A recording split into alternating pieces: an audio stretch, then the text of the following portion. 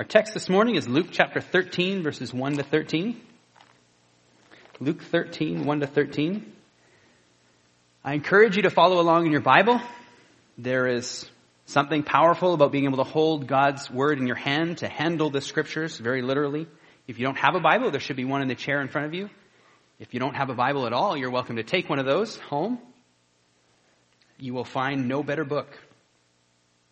Luke chapter 13, verse 1 to 13. There were present at that season some that told him of the Galileans whose blood Pilate had mingled with their sacrifices.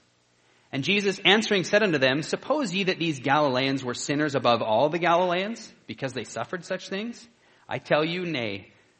But except ye repent, ye shall all likewise perish. Or those 18 upon whom the tower in Siloam fell, and slew them. Think ye that they were sinners above all men that dwelt in Jerusalem? I tell you, nay. But except ye repent, ye shall all likewise perish. He spake also this parable. A certain man had a fig tree planted in his vineyard, and he came and sought fruit thereon, and found none. Then said he unto the dresser of his vineyard, Behold, these 3 years I come seeking fruit on this fig tree, and find none. Cut it down. Why cumbereth it the ground? And he answering said unto him, Lord, let it alone this year also, till I shall dig about it and dung it. And if it bear fruit, well. And if not, then after that thou shalt cut it down. And he was teaching in one of the synagogues on the Sabbath, and behold, there was a woman which had a spirit of infirmity 18 years, and was bowed together, and could in no wise lift up herself. And when Jesus saw her, he called her to him, and said unto her, Woman, thou art loosed from thine infirmity. And he laid his hands on her, and immediately she was made straight and glorified God. So here we have, it says in verse 1, this season, or at that season. So we have Christ is on his way to Jerusalem. The trip begins in Luke 9:51, tells us that it was the time for this trip to begin, and it ends in Luke 19:41, when Jesus comes down from the Mount of Olives to Jerusalem. It's in 3 parts. It is preaching to, quote, the some that bring news of the Galileans. It is the parable following, a parable of repentance. And then there is a separate example of the freedom that we can have in repentance. And we'll only cover a portion of that story. There is some of that story is on hypocrisy afterwards of the Pharisees, but we are just going to take the first portion. So part 1 is an impromptu sermon. And like the best sermons, it is short and sweet. This will not be one of the best sermons. Because it will be neither short nor probably very sweet. Repent or perish. Repent or perish. We hear today quite often, when we're witnessing, when people are angry with God, how come God lets bad things happen? Why do bad things happen? God gets blamed. Immediately, God gets blamed. Why did God let New York get flooded? Or Cuba? Or New Orleans? But yet I've been guilty in my own mind. I subscribed to the idea when it was shared with me that New Orleans was flooded because it is a cesspool of sin. And that's what they're saying here in the text. We can see what is implied by how Jesus answers. There were present at that season some that told him of the Galileans whose blood Pilate had mingled with their sacrifices. And Jesus answering said unto them, Suppose ye that these Galileans were sinners above all the Galileans, because they suffered such things? These people thought that the Galileans were punished because they were exceptionally bad. Jesus, did you hear about these really bad people? They were bad. They were killed by Pilate, and their blood was mingled with their sacrifices. They were so bad. The truth is that we are all bad enough. We are all bad enough. Look at Romans chapter 3, verse 23 with me. I encourage you to turn there to handle your very own copy of the Scriptures. Romans chapter 3, verse 23, For all have sinned and come short of the glory of God. We have all come short. We are all bad enough. We often think that we're just good enough. I'm just good enough. If I can look down the spiritual ladder at people below me, then I'm good enough. Maybe I'm just good enough. And a lot of times, we have that bias that I'm just good enough. After all, I haven't murdered anyone. I've heard that a lot. I haven't murdered anyone. The rich young ruler, these have I kept from my youth. I'm just good enough. But in reality, we are all just bad enough. We are all just bad enough.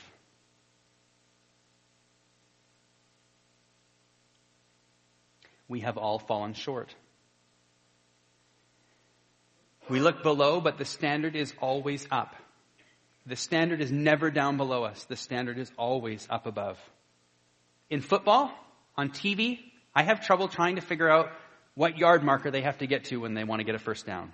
So they conveniently put a nice big yellow line on the field through computers, the magic of computers, and they tell me how far they have to go. It's very clear to me, and of course the players on the field know, it's very clear to me where that line is that I have to pass. We need to look for that line in our life. If we have not accepted Christ this morning as our Savior to pay for our sin, we need to recognize that that line is in front of us. We are just bad enough. We have not made it, nor will we make it without Christ. We are all just bad enough. I want to see in Romans chapter 13, or Luke chapter 13, that Christ does not condemn Pilate. Christ does not condemn Pilate. And Jesus answering said unto them, Suppose ye that these Galileans were sinners above all the Galileans because they suffered such things? No mention of Pilate whatsoever. Christ doesn't condemn the Galileans either.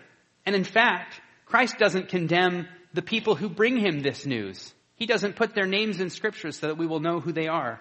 There are other people that the Apostle Paul names that are forever recorded in Scriptures. But these people aren't condemned, these people that bring this news. Because Christ did not come to condemn. Christ did not come to condemn us.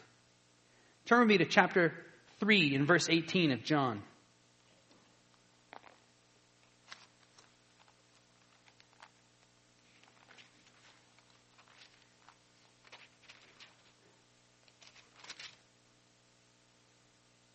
John 3:18, He that believeth on him is not condemned, but he that believeth not is condemned already, because he hath not believed in the name of the only begotten Son of God. Christ did not come to condemn. So these guys were pointing out how bad the Galileans were. Maybe also they were looking for a pat on the back. Did you hear about those poor souls who got killed, that Pilate killed and mingled their blood with their sacrifices? In other words, we're not as bad as them. Look how bad they were. Expecting maybe, in reciprocation, maybe like the rich young ruler who said, Good master, and expected a title in return, Jesus to say, Oh, but those were bad people. You guys are cool. You're all right. It's like the Pharisee and the publican. Luke 18, verse 11.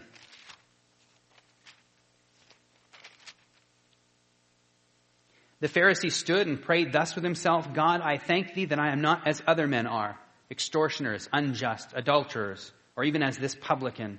I fast twice in the week. I give tithes of all that I possess. And the publican, standing afar off, would not lift up so much as his eyes unto heaven, but smote upon his breast, saying, God, be merciful to me, a sinner. I tell you, this man went down to his house justified rather than the other. For everyone that exalteth himself shall be abased, and he that humbleth himself shall be exalted. So here we have these fellows abased. Have we looked around at the publicans around us? We know who they are. We know people that are living in sin. We know people who are obviously have turned their backs on God. It's obvious when people are living in sin. We think when we're in sin that we can hide it, that we're cagey and smart. We can brush it under the rug. But when people are living in sin, you can smell it on them. You can smell the bad attitude. My dad used to say that. Your attitude smells. It took me a while to get that. Now I have kids. You can smell the unrepentance. You can smell the bitter spirit. You can see the lack of fruit. You can see there's a lack of love. I'm a software developer, and in my field, we have things called smells. When you look at the instructions somebody has written, and you sense something is wrong, that's a smell. It's not wrong in and of itself, but it tells you that something is wrong. When you have a smell in your refrigerator, that's not the problem. That's telling you there's a problem. You need to start opening containers and throwing things out. That's a smell. When there's a lack of love, that's a smell. Something's wrong. When there's a lack of joy, if there's no joy in our lives, that bears consideration. When there is no peace, I love to be at peace. I love it. I would venture to say there is nothing better. I love to have peace and joy and love. And when those are missing, there is an issue. So we look at the publicans around us and we can see that person's in sin. I can tell. Now, we ought not to judge because we are not their judge. We ought not to judge another man's servant, but we know. And the Bible calls us in some cases to rebuke those people. But what of ourselves? Do we smell our own spiritual breath? We can put our hand to our mouth and blow, and we can smell our breath. Is my breath okay? It's a self-check. We would rather have ourselves checked than somebody else tell us. I like being married because I have someone I can trust that will come to me gently and say. But do we smell our own spiritual breath? Have we done a self-check? Look at Psalm 139 with me.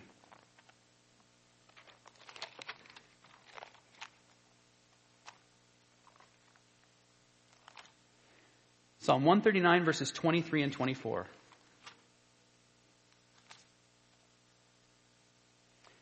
Search me, O God, and know my heart. Try me and know my thoughts, and see if there be any wicked way in me, and lead me in the way everlasting. Search me, O God. Yes, God, I recognize that there's people that are living in sin around me, but search me, O God. Do we look for the beam in our own eye rather than the mote in somebody else's eye? Search me, O God. Search me. Back in Luke chapter 13, we see that Jesus takes advantage. Jesus takes advantage. Verse 2. And Jesus answering said unto them. Now out of all the comments and the questions that Jesus would get from a crowd that is thronging around him, when he heals the lady that has the issue of blood 12 years, she touches the hem of his garment and he says to his disciples, who touched me? And the disciples are confused. You're being thronged by a crowd of people. It's crazy around you. And you want to know who touched you? Everybody touched you. And so out of all the comments and what we hear, we have the story of the blind man who hears that Jesus is coming and he's calling out for Jesus, and the disciples come and tell him to shut up, and he won't because he wants to be healed. So in the midst of this cacophony, why does he answer these guys here, these some that come from this news of the Galileans? Jesus takes advantage of this. He takes advantage of the opportunity. The conversation topics that come up are easier to use to witness than forced topics. It's easier when somebody comes to you with something spiritual, comes to you with something that you can use as a witness, comes to you with a very obvious chance to spread some seed. It's like they put the seed right in your hand so you can cast it out again. Jesus takes advantage of this conversation with this mini sermon, this short and sweet sermon. He goes with what the people are interested in. He doesn't preach to them what they're interested in, but he uses what they're interested in to preach to them the gospel, plain and simple. The gospel, I might remind you, which is, except you repent, you shall all likewise perish. This was probably not what they had in mind, not what they were interested in hearing, not the pat on the back maybe they were looking for. I like this quote from Spurgeon. Somebody complained to Charles Spurgeon that all of his sermons sounded the same. And he replies, and so they should. I take a text and make a beeline for the cross. I take a text and make a beeline for the cross. Better advice for witnessing I don't know that we'll ever hear. I take a text and make a beeline for the cross. That is exactly what Christ is doing here. He takes this opportunity and he makes a beeline for the cross. But except ye repent, ye shall all likewise perish. And verse 3, ye shall all likewise perish. Ye shall all likewise perish. That's key. Now, some have pointed out that likewise perish may have referred to the coming destruction of Jerusalem. And so it may. But often there is multiple applications in what Christ has said. And there is a much greater application for us in ye shall all likewise perish this morning. We see references before Jesus says this to the kingdom of God, and we see references after this to the kingdom of God. For instance, in verse 18, then said he, unto what is the kingdom of God like, and whereunto shall I resemble it? So we're talking about the kingdom of God, perishing. We see in verse 28, there shall be weeping and gnashing of teeth when ye shall see Abraham and Isaac and Jacob and all the prophets in the kingdom of God, and you yourselves thrust out. We're not simply talking about dying here. They were going to die. That was a given.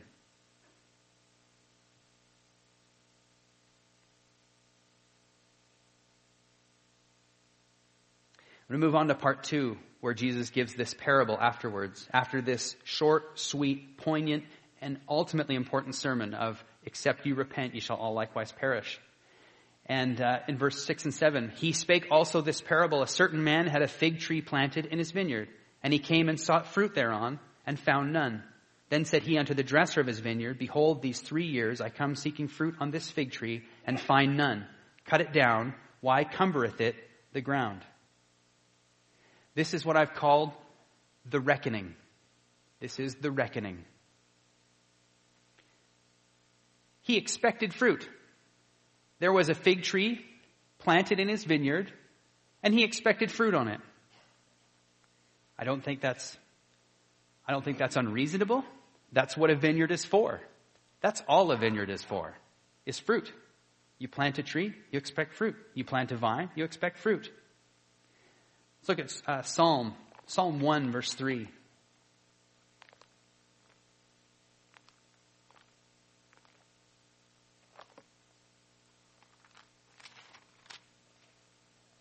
And he shall be like a tree planted by the rivers of water that bringeth forth his fruit in his season. His leaf also shall not wither, and whatsoever he doeth shall prosper. Now in the Bible, fruit can mean many things. There is fruit of repentance. There is the fruits of the Spirit, which are the same. There are fruits of spiritual reproduction, some 60, some 30, some 100. And there are fruits as in children. In the Old Testament, fruit often meant children, the fruit of your womb. Regardless, a tree is to bring forth fruit. That's its purpose. So when he comes to his tree in his vineyard, he expects fruit. This is the fruit of repentance. We see he says, but except ye repent, ye shall all likewise perish. When John is preaching at his baptism, and people come to be baptized, and he tells them to bring forth fruits meet for repentance. Fruits worthy of repentance. Fruits appropriate for repentance. And then they say, what will we do? What are we supposed to do? What are these fruits? And he goes into practical applications of the fruits of the Spirit. If you have 2 coats, give one of them away. Tells not to take more taxes than we're due. Tells the soldiers to be good. These are fruits meet for repentance. The fruit also that is expected is fruits of reproduction. Like I said, some 30, some 60, some 100. These are fruit that has grown up and has spread seeds itself. We are a tree in his vineyard after all. We owe him this fruit. It is expected of us. That's where this tree was. It was in his vineyard. This is the reckoning. So what happens to a tree that doesn't produce? Cut it down. Why cumbereth it the ground? Cut it down. Cut down a tree. Now we're in BC. We don't believe in cutting down trees. Trees are more precious than people. But it's okay. This isn't talking about an actual tree. The tree is okay. It's talking about people. What does cut it down mean? What does he mean, cut it down? Surely it doesn't mean cut it down. It doesn't mean kill the tree. Look at Luke chapter 3 and verse 9. And now also the axe is laid unto the root of the trees. Every tree, therefore, which bringeth not forth good fruit is hewn down and cast into the fire. Not just cut down, but burned. Luke 3:17, just over. Whose fan is in his hand, and he will thoroughly purge his floor and will gather the wheat into his garner, but the chaff he will burn with fire unquenchable. Back to chapter 13 in Luke and verse 28. There shall be weeping and gnashing of teeth when ye shall see Abraham and Isaac and Jacob and all the prophets in the kingdom of God, and you yourselves thrust out. Cut it down. This is a tree that never had fruits of repentance. This is a tree that never accepted Christ as its Savior. And it gets cut down and it gets thrown into the fire. Except ye repent, ye shall all likewise perish. The dresser of the vineyard, in verse 7, is there with the owner of the vineyard. And he's standing there with the owner looking at the tree. How would we like to stand by our tree? Picture yourself, grade 5 science fair, and you're standing beside your science project, presenting it. Now, I typically did my science project the night before. I kid you not. The night before I would put together. It wasn't even a science project. It was laughable. And I had to stand there with my project, and it was embarrassing. So let's picture ourselves with our trees that have all the fruit that we've produced. And God comes by to look at our tree. And what does he expect? Fruit. He expects fruit. Is he going to be happy with our tree? Did we bring forth fruits of the Spirit? Did we bring forth fruits of reproduction? Will we be happy to give the God of the universe a tour of our tree? Look at all these different fruits. Or are we going to stand there with our heads down, ashamed, hoping that he just passes us by? Are we going to take our tree and scoot it behind one of the other trees so that he doesn't see it, like our science project? What will God find on our tree? Are we simply cumbering the ground? Are we simply taking up space? Are we just taking up a pew and people's energy? Do we cumber the ground? But all is not lost. Verse 8, and he answering said unto him, Lord, let it alone this year also till I shall dig about it and dung it. Saved by the dung. Saved by the dung. My God is a God of second chances. Christ is our second chance. At birth, our first chance is blown because we were born into sin, which is why Christ was born of a virgin. He had no earthly father. He did not have sin. I had no choice. I was born of an earthly father. I was born into sin. And then I further compounded that with my voluntary sin. But Christ says, wait. Lord, let it alone this year also. He says, wait, give me another chance to work with this tree. 2 Peter chapter 3, verse 9.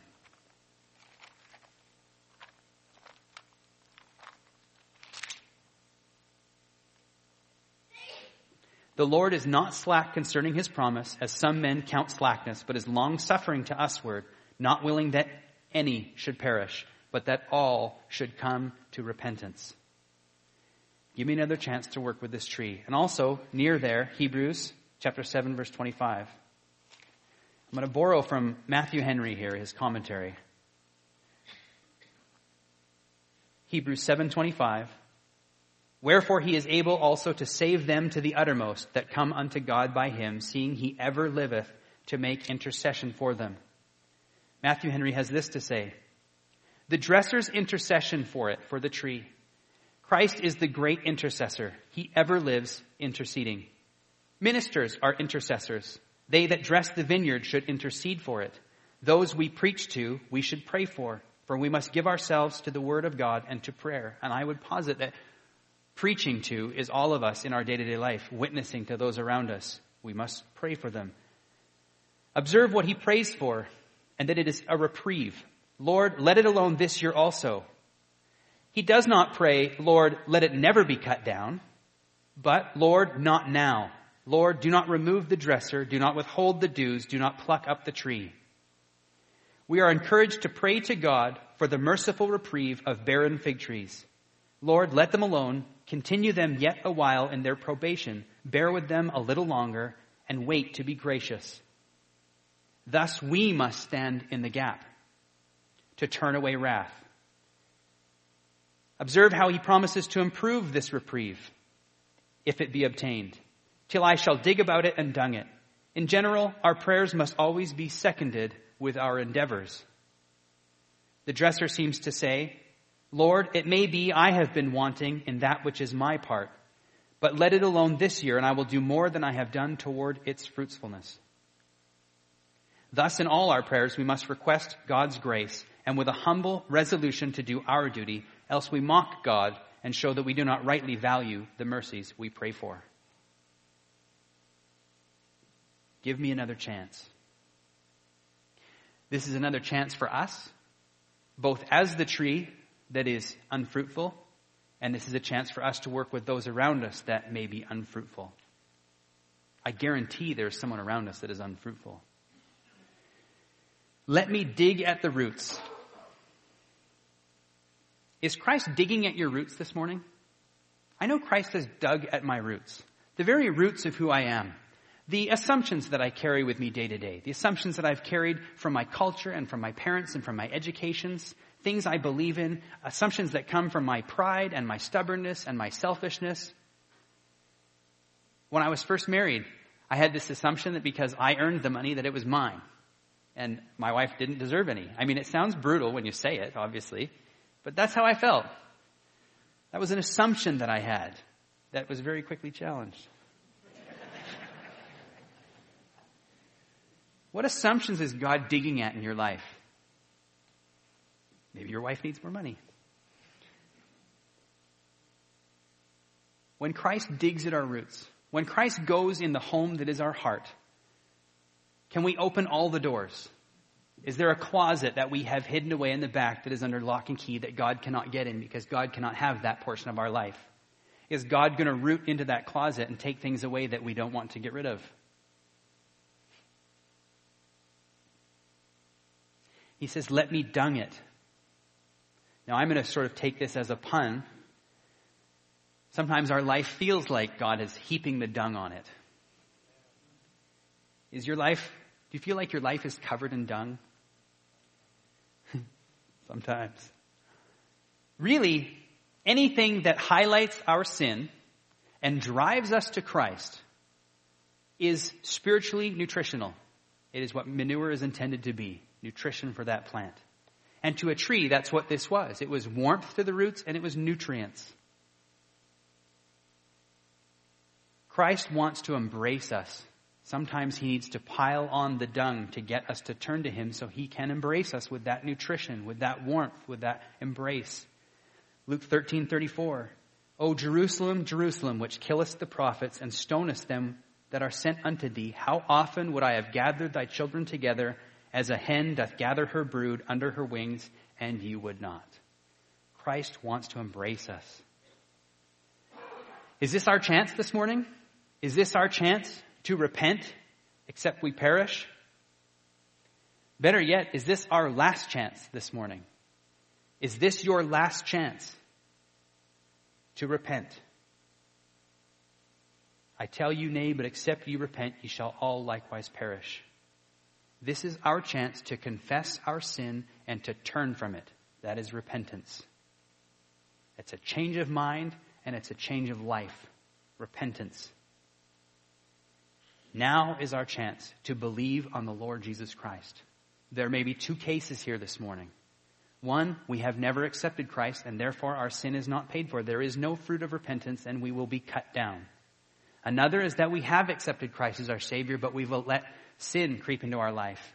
And we need to let God clean house and we need to repent. Look at Romans chapter 10, verse 9 and 10 with me.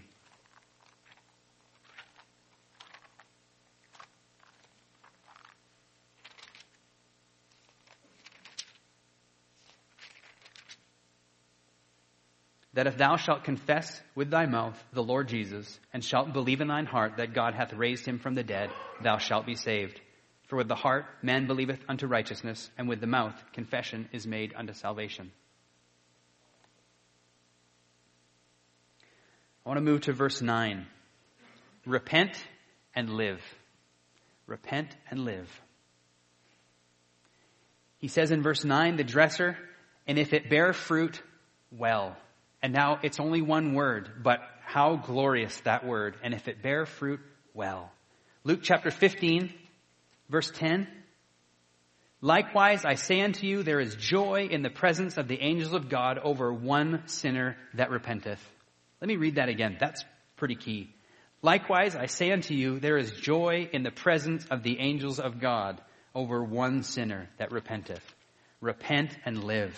Here is living. And if it bear fruit, well. If it bear fruit, well. And if not, then after that, thou shalt cut it down. Thou shalt cut it down. God will judge.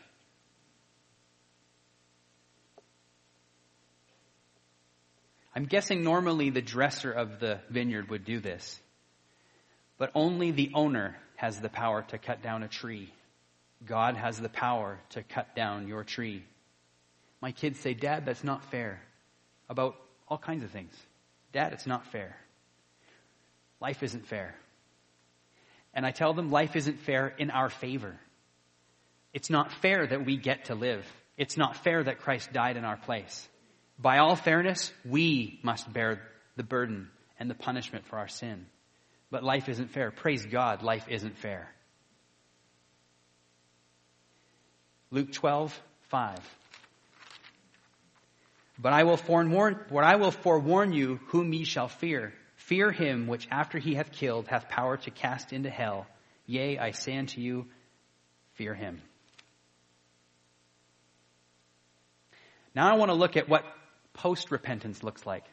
This is part 3. Repent and be free. Repent and be free. Are we struggling under a load of sin this morning? Are we bowed down? And he was teaching in one of the synagogues on the Sabbath, and behold, there was a woman which had a spirit of infirmity 18 years, and was bowed together, and could in no wise lift up herself. And when Jesus saw her, he called her to him, and said unto her, Woman, thou art loosed from thine infirmity. And he laid his hands on her, and immediately she was made straight and glorified God.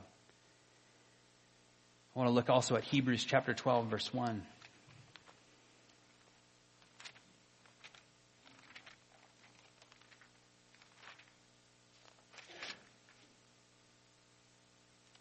Wherefore, seeing we also are compassed about with so great a cloud of witnesses, let us lay aside every weight and the sin which doth so easily beset us, and let us run with patience the race that is set before us.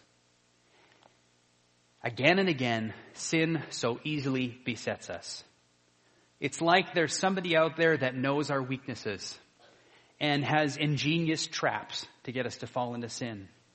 Like a roaring lion, roaming about, seeking whom he may devour. How long have we lived bowed under the chains of sin? How long have we agonized over our sin? Over that closet that we have in our house that's hidden and locked. Like the Christmas story, the chains that they wear into eternity.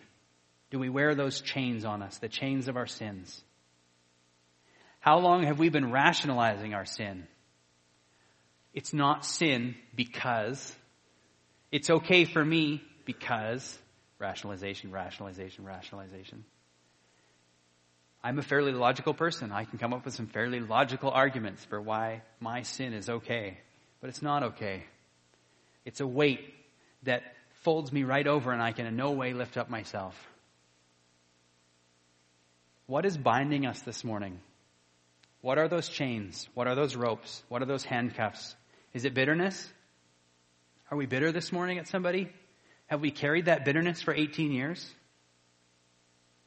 Or a day? Do we have habits that we know are sin? Do we have appetites that we have indulged? Do we have pride? Are we bowed down with our pride? Do we have fear? 18 years is nothing to God. It's nothing. 18 years she suffered with this. 12 years, the woman with the issue of blood. 18 years is nothing for God. You can go on your knees today, even in a spiritual attitude of being on your knees or on your face, even right now, and repent of that sin, of that bitterness, of those habits, of those appetites. Repent, meaning a change of mind, a change of heart, and a change of life. It's okay. You can do that right now. 18 years is nothing to God. But don't wait the 18 years. The owner of the vineyard had come by 3 years and said, there's no fruit here. Cut this tree down. And he said, give me one more year. Give me one more year. Are we on our last year? Verse 12. Luke chapter 13. Jesus is calling. And when Jesus saw her, he called her to him and said unto her, Woman, thou art loosed from thine infirmity.